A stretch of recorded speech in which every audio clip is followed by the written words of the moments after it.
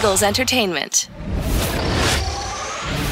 Hi, everyone. Welcome into Eagles 360 presented by Xfinity. I'm Molly Sullivan. With Sunday's loss to the New England Patriots, Philadelphia is now one game behind Dallas for first place in the NFC East, with 6 games remaining in the regular season. Now, before we hear from head coach Doug Peterson, who was at the podium on Monday afternoon, some instant reaction from around the Eagles locker room postgame. They had a really good plan. They always do. That's a really good defense. So hats off to them. They did a great job taking away some things that we wanted to do. It's frustrating because we came out, pretty hot. We didn't convert that first drive, but got 3 points, and then went down and scored. And then that was it. That was it for our offense. So, hats off to them. They played a great defensive game, but we got to be better. Everybody's going to take a hard look at themselves and say, okay, what can we have done to come out with this win, because defense did everything they could. They played their butts off and then even with like 50-some seconds left, they gave us another chance to get back on the field and do something. So, shout out to them for their performance. So offense, we just got to pick it up. We just weren't efficient on third down against a really good third down defense. We came into the game with a lot of confidence on our third down performance, and we just didn't execute. Had penalties. They're a good defense. It's tough to go 90 yards at times against them. We did it once, we just couldn't do it again. But obviously frustrated by the loss. We didn't go out there and do anything we were supposed to do. We started off, fast and hot, but got to be consistent, got to sustain it. Obviously they're one of the best, if not the best teams that go in and make second half adjustments. Nonetheless, we got to come out and be efficient and execute.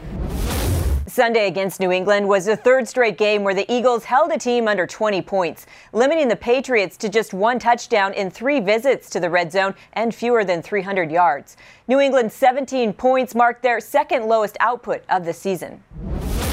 Hats off to our defense playing the way they did today. We didn't make it easy on them offensively a handful of times, but they played great. So, that's always that much more frustrating for us as an offense to know our defense played the way they did, and we didn't help them out or get it done.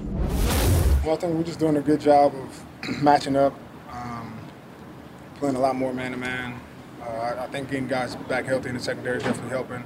Our D-line is doing a great job against the run. We're making teams one-dimensional. And just that complementary rushing coverage is working well for us. Guys just played assignment football. We knew, each guy was going to have a critical matchup, and it's just going to come down to execute. And I thought, like I said, for the most part, we battled well, just looking for 1 or 2 plays here or there. Yeah, the mindset is just control what we can control, focus on our job and what we can do to, make a difference in the game. And for us, it was those missed opportunities that we had today that was the difference. And giving up 1 touchdown today, man, coming out in half, our job is to come out and set the tone. And they came out and executed very well, made a good play in the red zone, and, it was the difference. Against the NFL's #1 ranked defense, Carson Wentz said postgame, "I have to be better." Jumping out to a 10-0 lead. Here's number 11's assessment on what changed in the second half. Yeah, I wouldn't necessarily say I'll have to watch the tape, but I don't think they did anything kind of crazy. We just kind of didn't make our plays, and like I said earlier, it starts with me. I got to be better. I got to distribute the ball better, get rid of it. We got to be able to stay ahead of the chains and all those things. But like I said, it starts with me, and, we'll get it fixed. There were opportunity.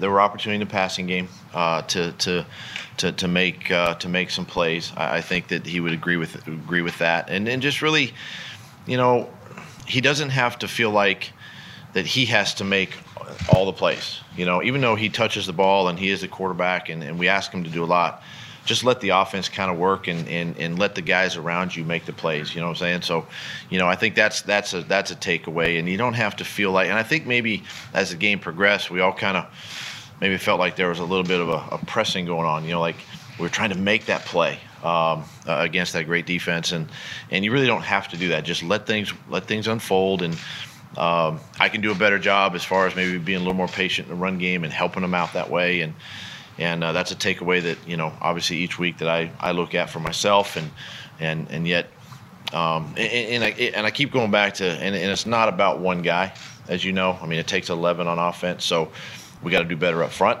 in protection, obviously. The backs have got to do a better job there as well. And then you know, our skill guys have to get open. So there's a combination of a lot of things that we can all take away from this game. The Eagles' early lead was capped by a 16-play, 95-yard touchdown drive that took 9:33 off the clock, spanning the first and second quarters. But the team's fast start did come with a loss, as All-Pro right tackle Lane Johnson left the game with a head injury, now in stage 1 of the league's concussion protocol. His focus, attention to detail, but his grit too is like all elite to me, you know. So, like I said, when he's not there, we obviously miss him. But hey, next man up. We got to continue to go out there and put a product on the field. Nobody's going to feel sorry for us. Nobody's going to say, "Oh, dang, Lane's not in." So let's take it easy on him. No, but everybody's trying to win games. This is November football, so we got to have the next man up. Big B's going to go out here and play well for us. We got to go here and try and find a way to win. We had a chance. That's the bottom line. We were in the red zone at the end of the game, 17-10. And just didn't get it done. And obviously losing Lane probably was a factor. I think we were up 10-0 when he went out. He's the best right tackle in the league, arguably the best tackle in the league, period. So can never blame it on injuries, though. We got a lot of trust in all the guys on the team. I put a lot of myself, and I got to play better at the end of the game, and we will. We did struggle to kind of get positive yards in the run game.